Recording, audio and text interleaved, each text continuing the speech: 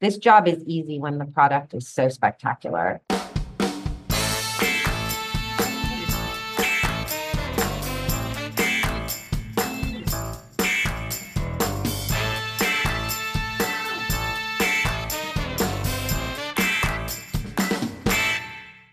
Okay, welcome back to the Marketing Playbook presented by Details Interactive, Amperity, and Element. Here you'll take away 3 game-winning marketing plays every episode to take back to your team. I'm your host, Mark Friedman, and my career has been focused on direct-to-consumer marketing, direct mail, physical retail, and digital commerce. This is episode number 91, and today's guest is Margaret Moraskie. Margaret is the CEO at Levenger, living in South Florida, and how that must be so nice at this time of the year. As an experienced senior leader within the retail industry, Margaret has driven sustained growth through the ideation, development, and execution of innovative and transformative strategies in customer experience, digital and multi-channel marketing, and business intelligence. She's spent time in retail training programs in the catalog world and in digital. Before we get started, a quick thank you, as always, to Max Branstetter of the Wow Business Growth Podcast for producing this episode. You can reach him at maxpodcasting.com to help bring your podcast to life. Let's open the playbook. Ready, break. Well, hello, everyone. Thank you for joining the Marketing Playbook Podcast. Today, I'm joined by Margaret Moraskie. Margaret is the Chief Executive Officer for Levenger, a specialty retailer that sells luxury pens, fine stationery, professional notebooks, portfolios, leather bags and briefcases, and other timeless gifts. Prior to this role, Margaret was the Chief Marketing Officer at Levenger. Before joining Levenger, she was Senior Vice President of Consumer Analytics and Intelligence for Chico's, a role to which she was appointed after the acquisition of Boston Proper brand, where Margaret spent 20 years. During her tenure at Boston Proper, she held roles in merchandising, inventory, and ultimately marketing, where she led the strategic marketing and e-commerce efforts as Senior Vice President, spearheading its e-commerce transition to a digital-first company.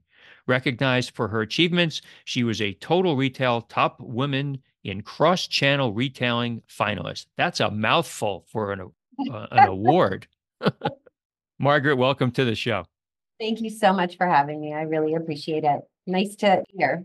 Yeah, that's great. We've kind of traveled in similar circles throughout our respective careers.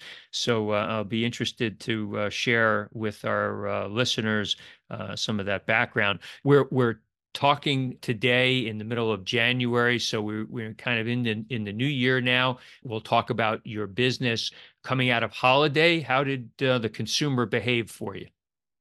The consumer was extremely well behaved and very kind to us during the holiday season. I think, if we've learned anything in the last 3 years, is it almost 4 years? There is no real planning anymore in retail. You don't know what to expect. You don't know what to count on. You don't know what's going to come your way. And, at the end of the day, the customers did show up and decide, to gift Levenger to themselves and to others. And so we were really happy with the performance for November and December. And last year, so 22, we had gone through a full systems integration, moving off a homegrown platform. And we didn't execute operationally as well, moving to Shopify and whatnot. And this year, it just was so seamless. Levenger has a legacy of service as well as quality product. And we sort of messed up on the service piece last year, despite our best efforts. So this year, we were really happy to see it go smoothly and deliver a good holiday. I was pleasantly surprised. That's good news. Good to hear. We'll come back to Levenger later, but before we talk a little bit about your career, Levenger one store? No stores anymore. The last store was closed in March of 2020. Okay, so right before, I guess, right at COVID, you shut the store, and so now digital only. Yes. But we had 2 stores heading into 2020. One naturally closed. It was a shop within shop with Macy's, and those came up on the other one. And who knew what was going to happen? And so we closed. So it's been primarily direct to consumer, other than that one, the 1.5 locations for the last several years. Okay. All right, we'll go back to the format that my listeners have become used to, and that is to start off these shows with getting kind of the first story from the guest, where you grew up. Is there anything in your background that would have suggested the kind of career, the things that you've gotten involved in your career so far? I'd say yes and no. So I was actually raised in London, England, or I was born in Mexico, lived in Venezuela, Spain, and then I was about 4 when we settled in London. So I was educated fully through the British educational system and then went to university in Boston.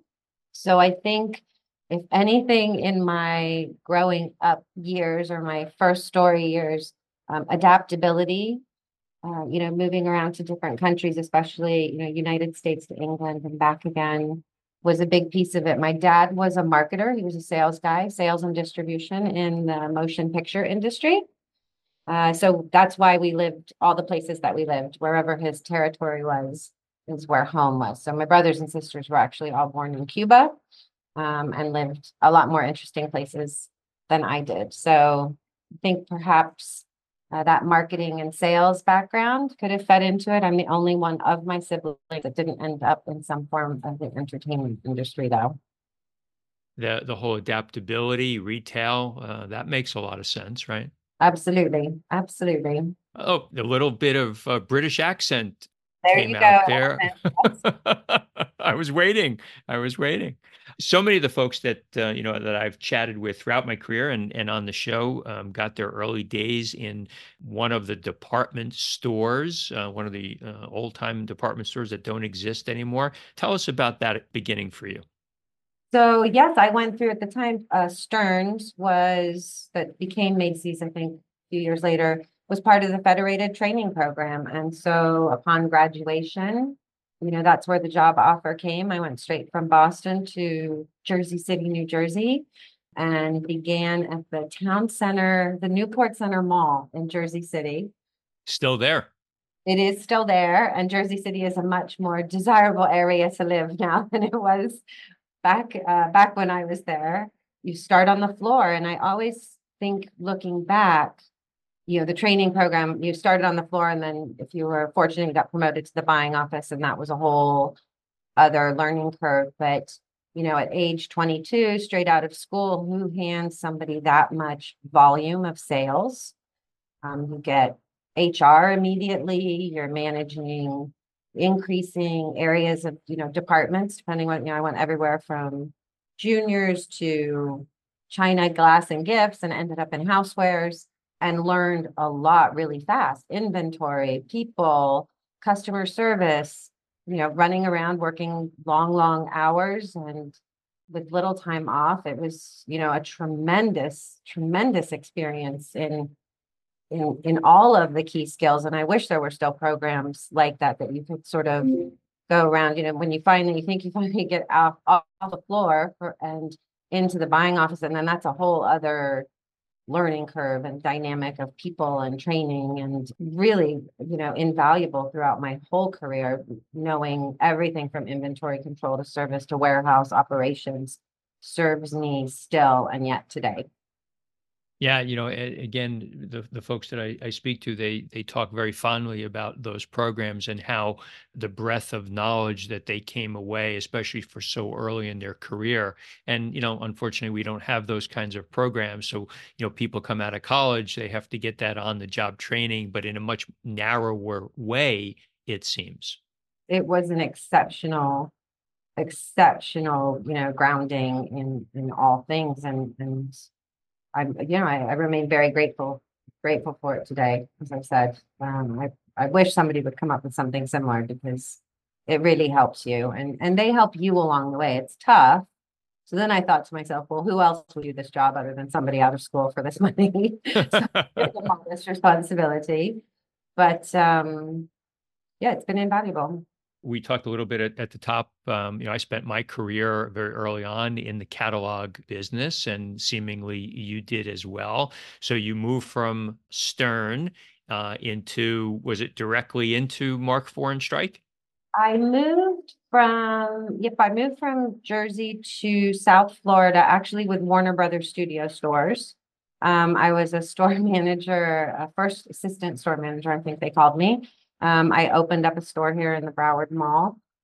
And after having been sort of on the buying office side of it and then going back to the sales floor, I didn't want to do that anymore. And I answered speaking of things that don't exist anymore, a newspaper ad. I think it was 3 lines looking for an assistant buyer at Mark IV Strike. So I got in my car and I drove up to Boca Raton from Hollywood, Florida, and interviewed for a job, and I was hired, and I became the assistant buyer for stores for Mark IV Strike for menswear. So, and I specifically bought ties and belts. It's funny, the Mark IV business was in Boca Raton, as you mentioned, and in showing my age here, in 1980, I moved my grandparents into the Century Village and it was new at the time in Boca Raton. It was my first exposure to Boca Raton. They used to take me to Miami Beach when I was a kid, but then much later in life, my wife and I, we own a home in Boca Raton, so kind of came full swing, but always watched the Mark IV and Strike business, the Boston Proper business, the Levenger business, which also South Florida. So kind of this consistency of a few South Florida direct mail businesses. It was amazing. And there was the Mark IV Strike catalog at the time. Boston Proper, I think, just starting up. We actually had 3 catalogs. It was Mark IV Strike, Charles Keith, and Boston Proper.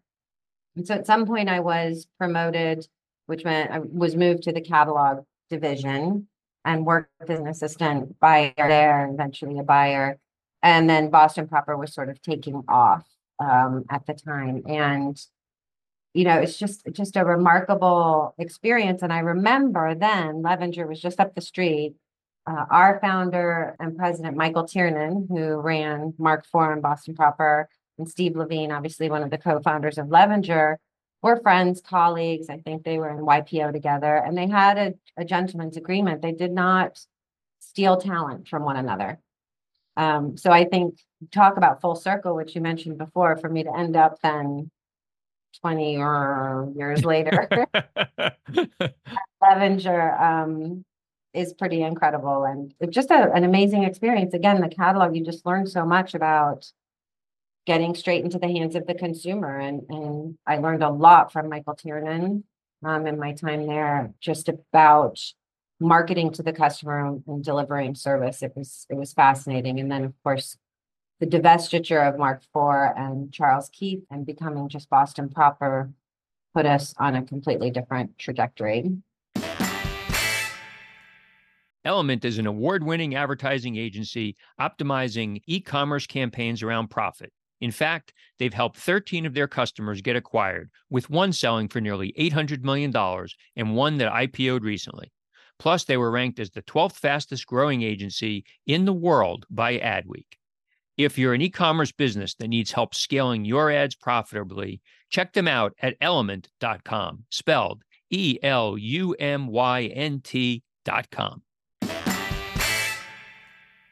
While you were part of Mark IV and then moving into Boston Proper, that was an opportunity for you to move, I guess, solely from a catalog environment to now digital commerce. So talk about, that transition. And, I've told listeners before about the many conversations within these brands about cannibalization and how digital was going to kill the catalog.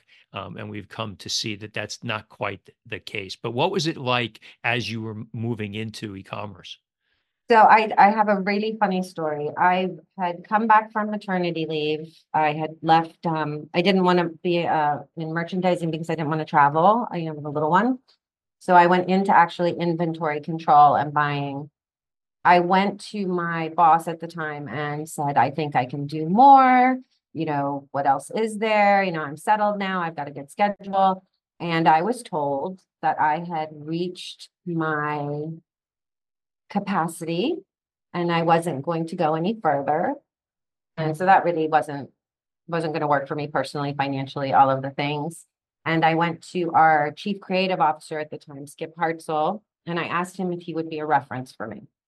And he asked me why I was leaving, and I sort of told the story. And I kid you not, he said to me, he said, "Well, have you heard of the internet?" So this is 1999, right? There's a few people selling online. And I said, well, I've kind of heard about it. We had, I think, one word processor we all shared as assistant buyers and an inventory control. And he said, well, we are going to launch a website. We're going to sell Boston Proper on a website, and we don't want somebody technical running the site. We believe we need a merchant. And which I thought was, in hindsight, really smart, right? So, I think, and my title became Internet Store Manager for Boston Proper. And that's how I transitioned into digital. And it was sort of, I don't want to say the Wild West or, overused terms, but it did become a little like we were the kids at home and our parents were away, and we could do all these crazy things, and we were experimenting with email and discounts and all of the things that were going on. Our first website was full of content and not really super functional, very pretty. Our second website that I was there to help build couldn't handle any traffic. So even when we dropped a catalog, we couldn't advertise anything. We would just hope it would stay up to take the few catalog orders that came in.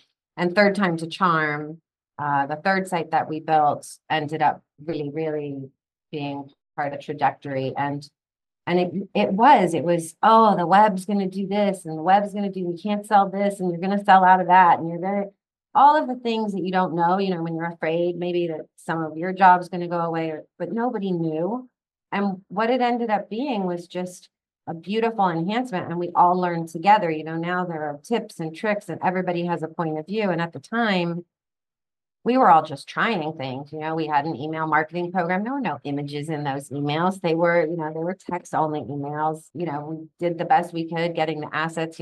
Boston Proper always had fantastic photography. So putting the assets on the site. And then when it started to look kind of cool and be trending and growing, everybody wants to come over to the house where the parents aren't hanging out, right? So lots of cooks in the kitchen and lots of experimenting. I mean, we started the Facebook page. I think I was the first person to join the Boston Proper Facebook, along with our creative director at the time, Alon. It was a lot of fun.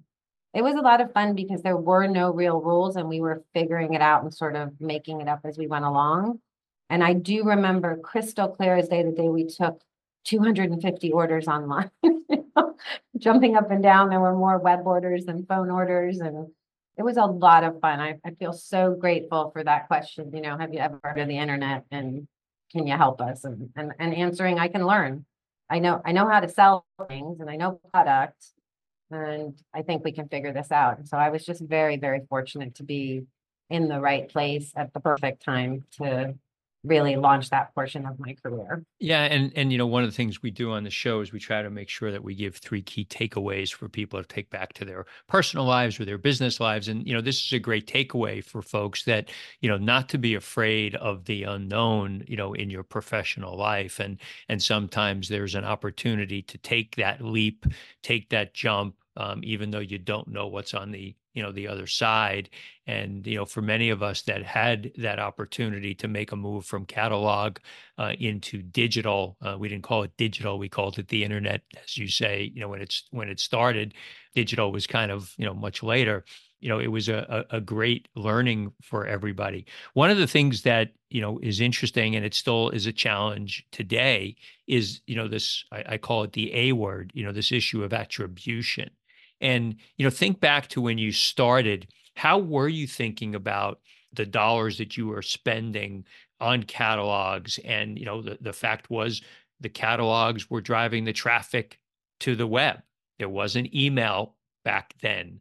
Maybe there was a little bit of Yahoo, but that wasn't doing anything either. It was really the catalog, right?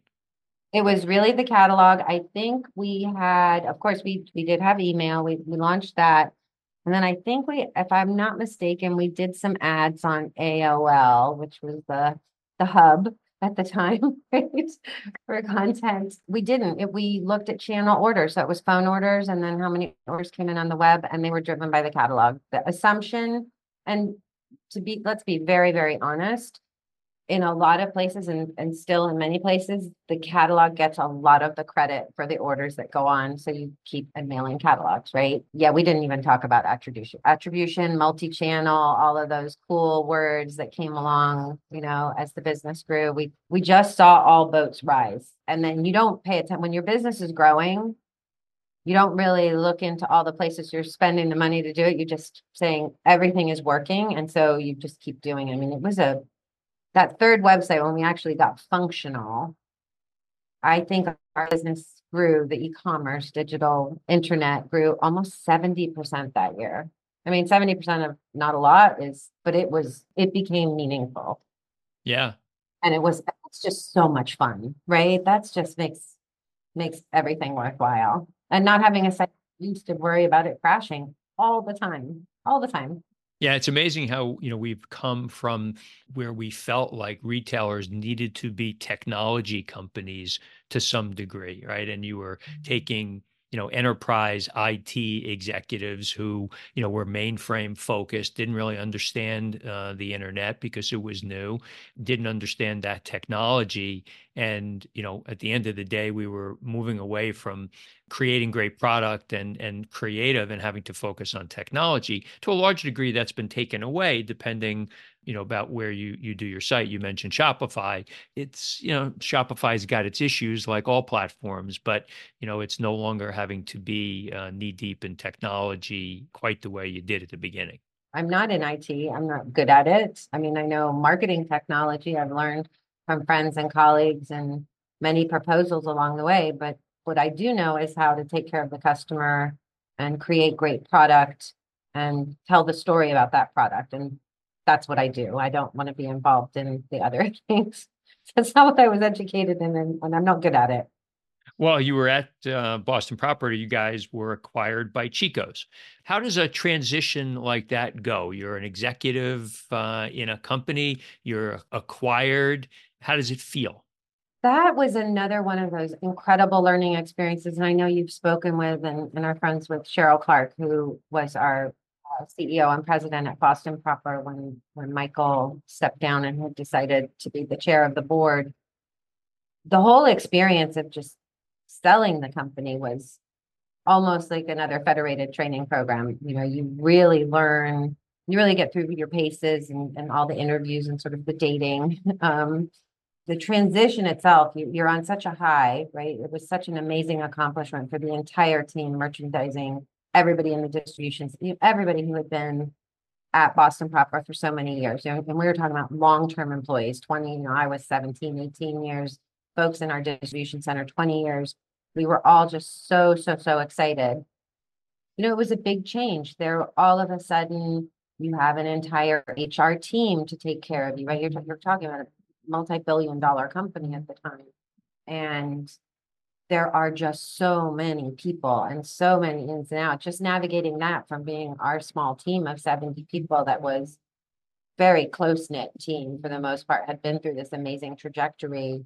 It was a little blinding, right? It was just overwhelming because what we ended up doing after the transitions was, I think the integration ended up being 26 systems that we migrated to become part of the Chico's FAS systems.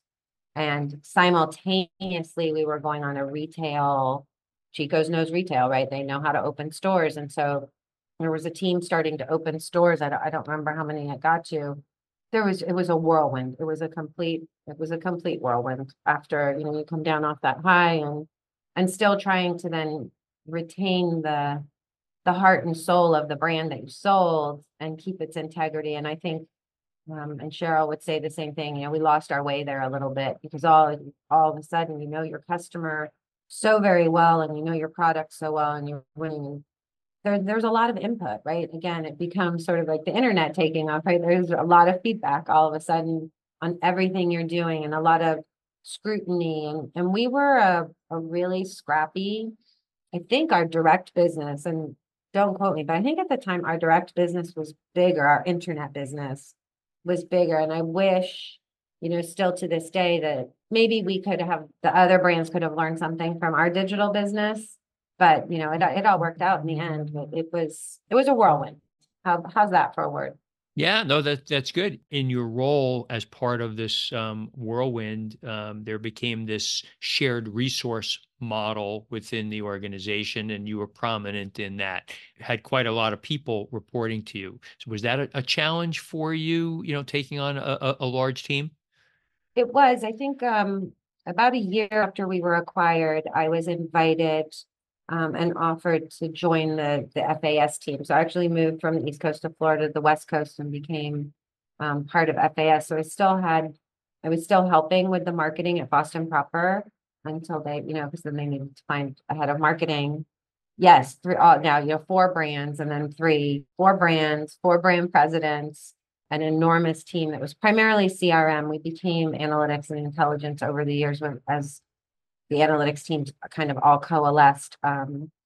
How do you, I mean, it's an enormous number. I think that we have that many people at Levenger. The folks that reported to me were absolutely incredible. I mean, they were warm and welcoming. I was definitely a fish out of water in that huge environment. And if it wasn't for, I can think of them today, showing me the ropes, making sure I didn't fall in any holes. And it was they who really helped bring that team together. But it was a lot of collaboration. And it's a big campus, Chico's. I spent a lot of time walking around getting to know people. That's how I managed 67 people. And I talk to them all the time. And I'm still fortunate to, both my direct reports, peers, people I reported to count among friends. It was an incredible experience. Yeah, and that's another interesting fact, especially early people that are earlier in their careers, ones that have started during COVID. There's so much you can do remotely, but at the end of the day, still being able to pick yourself up from your desk in an office and walk next door, or have those cliched conversations at the water cooler or at the lunch table or whatever. You can't replace those kinds of involvement. No, and I think about that a lot. My daughter actually works remote, and I think about the friendships and things I've learned and managerial skills and just working skills that I learned just from being in that environment. And I wonder about a generation of people who are missing out on that piece, right? Just people you like, people you don't like, people you can learn from or not. And I think you can do those things via Zoom, but I'm a people person, so I need to sit and have a conversation and look somebody in the eye and talk to them. And so very, very important piece of how I work with people and how I lead people. Thriving brands today have one thing in common. They make it a priority to understand their customers. Imperity uses AI to unify customer data and help businesses know exactly who their customers are and what they care about most. Find new customers, grow loyalty, get better return on ad spend, and manage privacy compliance. An accurate, unified customer data foundation connected with the teams and tools that need it makes everything you do with customer data work better. Build your strategy on Amperity, the platform for customer data. Learn more at amperity.com. You had a moment in time like I have in my career consulting. Actually, it was a fairly long period, 6+ years, I guess, of consulting, I think. Was it It that was long? it was only if I think it stayed. I was consulting also while I was working when I started here, but pure consulting about 4 or 5 months. And that was after I left Chico's. I had decided to sort of take a break, just reassess. It was, a big year. I was turning 50. My daughter was leaving home, going through all of the things. And I hadn't taken any time off since the day I graduated college. And after I think maybe 3 weeks, I thought, well, I better do something, maybe a month. And a very good friend of mine suggested sort of that you hang your shingle and some folks found me on LinkedIn, and a very good friend and mentor, Chris Paradise. Ah, yes. Yeah, of course. Sure, Chris. He gave me a call and said, well, you're on the market. I have a project. So I was able to go in and work with PM Digital at that time with some clients. And it was nice to sit on the other side of that table and learn that, strategic planning and sort of dip in and out of different projects. I loved it. I loved it. I got to do that. I got to work with Ashley Sheets at home for a little while. Yeah, it was a really nice way to ease back in. Oh, that's great. And then Levenger. So I mentioned, I used to go to the store there. I was always intrigued by the pens and all kinds of briefcases and the quality of the product, in the store. So talk about the business, what it is today, and how it's, how you've morphed, direct to consumer catalog and online. It is still all of those things. I am so proud to say those amazing, beautiful pens, the Circa notebook system, the stationery. When I was approached for the job at Levenger, of course, I knew of Levenger. Growing up in England, I was actually taught to handwrite with a fountain pen in calligraphy. That's how at age 5 or 6, they taught us to write. And still to this day, before Levenger, used a fountain pen. People often comment on my handwriting. And so I thought, well, this is a nice fit. And after being with a publicly held company that was of the scale that it was, and I was fortunate enough to report to the CEO at Chico's, I liked being back in a family-owned business. So the Levines still own the business. As co-founders, they're involved from a product suggestion. Steve Levine will he calls it, some shameless commerce. He will write blogs for us and be involved in that way. But the product line has stayed really true to itself. I would say when I arrived here, we were selling some things that sort of weren't ours to do, as I saw it. There's rugs and pictures and this and that. And when I became CEO, we did a real exercise about what is ours to do. And we honed in on the original traditional Levenger goods and looked through the archives and listened to, went through a lot of customer letters about why did you discontinue this? Where's that? I mean, I'm sure these things all happened for good reason, but we had a really nice surge bringing back what we call our heritage collection. Heritage. Yeah. I knew you were going to use that word. I don't know why. It was on the tip of my tongue. Yep. And so our product development, I think for the first year, and actually worked out because it was during COVID and the team couldn't travel, our product development came out of our file cabinets. And it was a smashing success and really just went true to our roots and said, other people can do this. We don't need to do this, but we still make, the affordable luxury pen, and our paper is 100 GSM and things that you can't find anywhere else, the carousel bookcase and book weights. And, the old tagline, if you remember, was tools for serious readers, tools for, writers, readers, thinkers, dreamers, doers is how we talk about it now. And we just went back to being true to those things that you loved when you went in the store, the leather that lasts for 20 plus years, paper, notebooks that you don't throw away, you can reorganize and rearrange, pens you only need a refill for, you don't have to put the whole thing in a landfill, and beautiful occasional furniture, office furniture in our no room collection. I mean, it's really, this job is easy when the product is so spectacular and the quality is, there's two things that we've never given up, and it's quality, and there's a price that comes with that, obviously, and our service.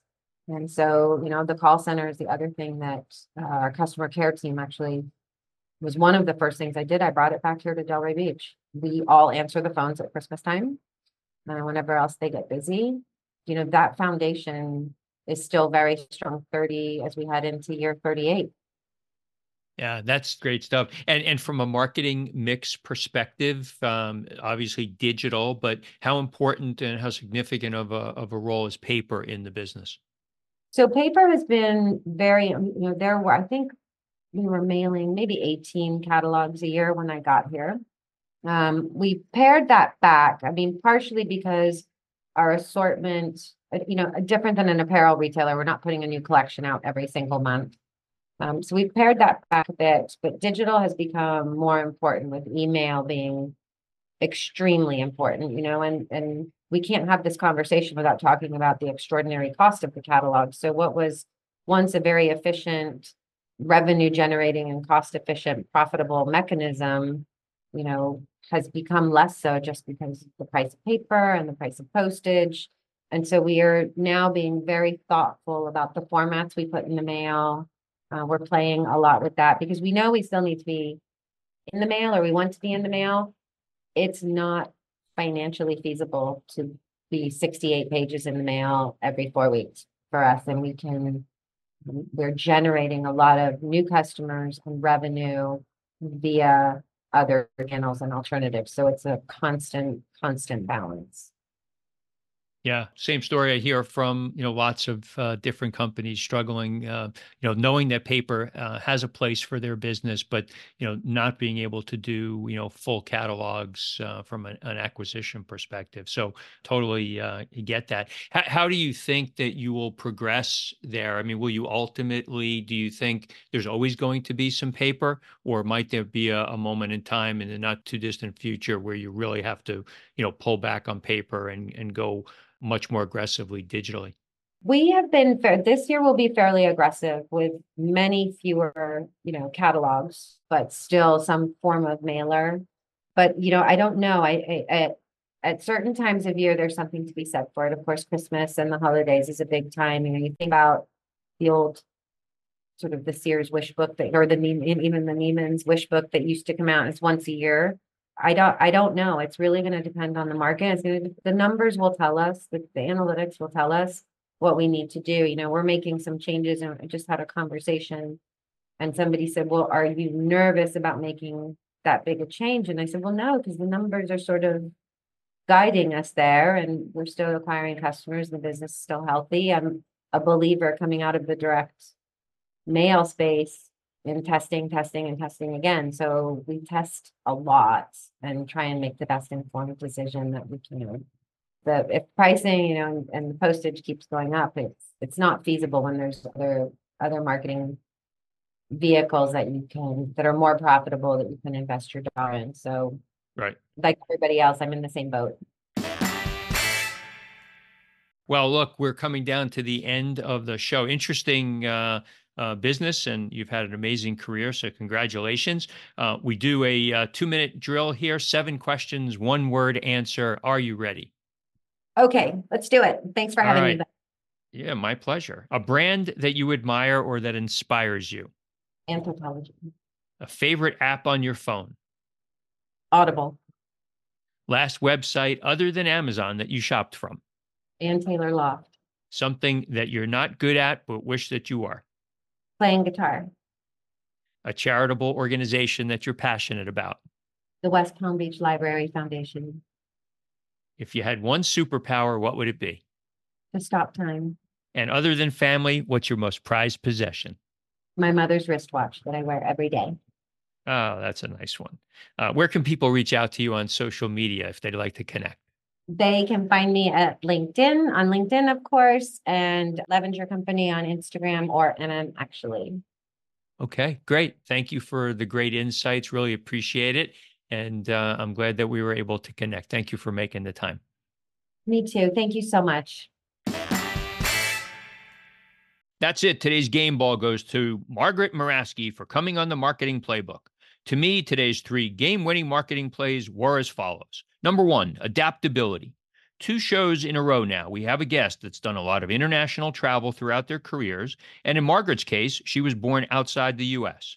She speaks about how this has helped her understand other cultures, and it helped formulate an ability to change within companies and going from one organization to another. Embrace this kind of change. It can really set you apart from your peers. And number 2, don't be afraid of the unknown. When a company peer asked Margaret whether she knew what the internet was, that became a new path for her career. She could have stayed and taken the comfortable approach, but she embraced the change and the newness of the internet. You can do the same thing when opportunities present themselves. And number 3, retailers have gone way past needing to be technology companies. When the web became prominent, many retailers and brands fell prey to the shiny object syndrome and added lots of bells and whistles to their sites that didn't really pay off. As we've progressed, while technology is certainly critical for a well-functioning business, providing great product and great customer service are the most important components to a successful brand. Thank you, Playbook marketers, for listening to another episode. If you want to check out more pages of the Marketing Playbook, make sure to subscribe on your favorite podcast spot and leave us a 5-star review on Apple Podcasts. Until next time, the devil is in the details.